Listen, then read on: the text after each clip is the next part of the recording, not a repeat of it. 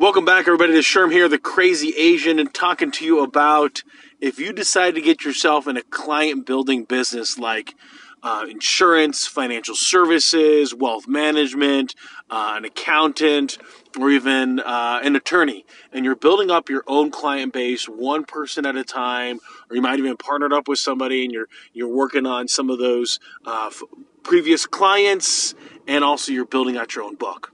This is the podcast for you. So we're going to dive right in after we first hear a word from our sponsor. We're going to be talking about riches in niches today.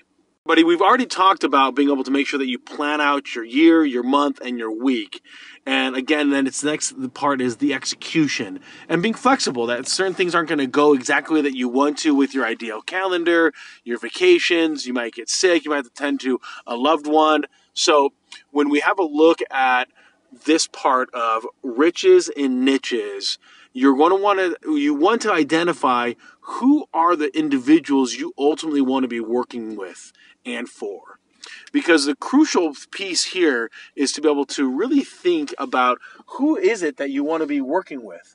Who are those particular executives, professionals that really get you excited, maybe on the complexity needed for their solutions to their problems or opportunities, or it might be a particular niche that you have a lot of affinity for just based on the commonality and similarities that you have.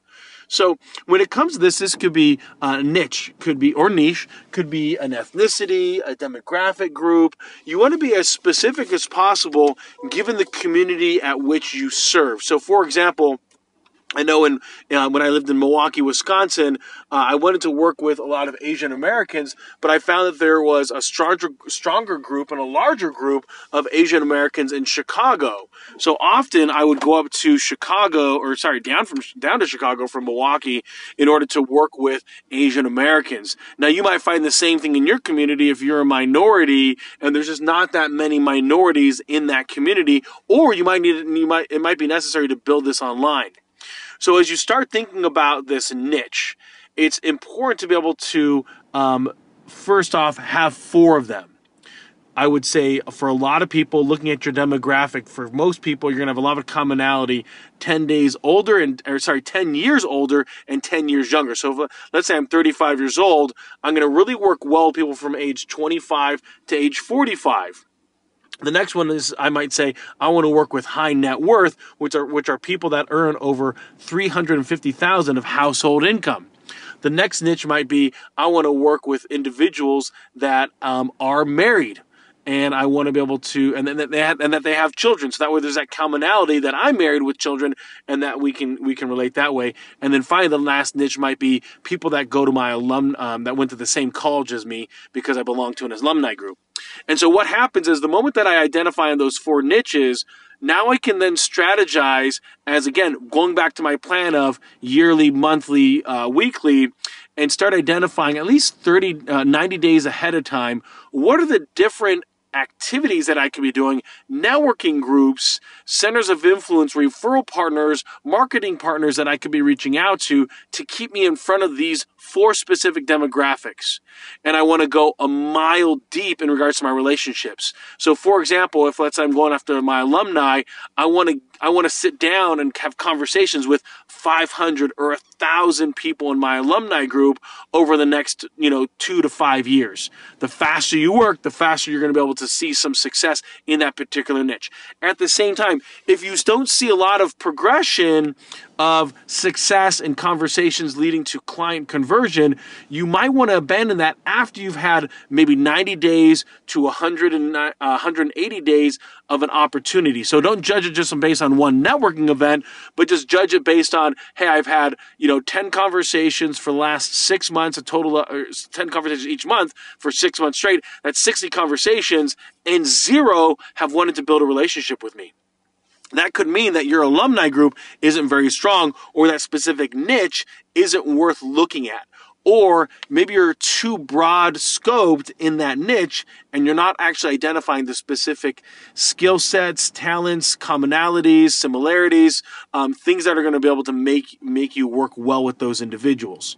Now, I will tell people that when you have a look at these particular niches, the average income of those individuals will more likely than not be the average income of what you end up earning.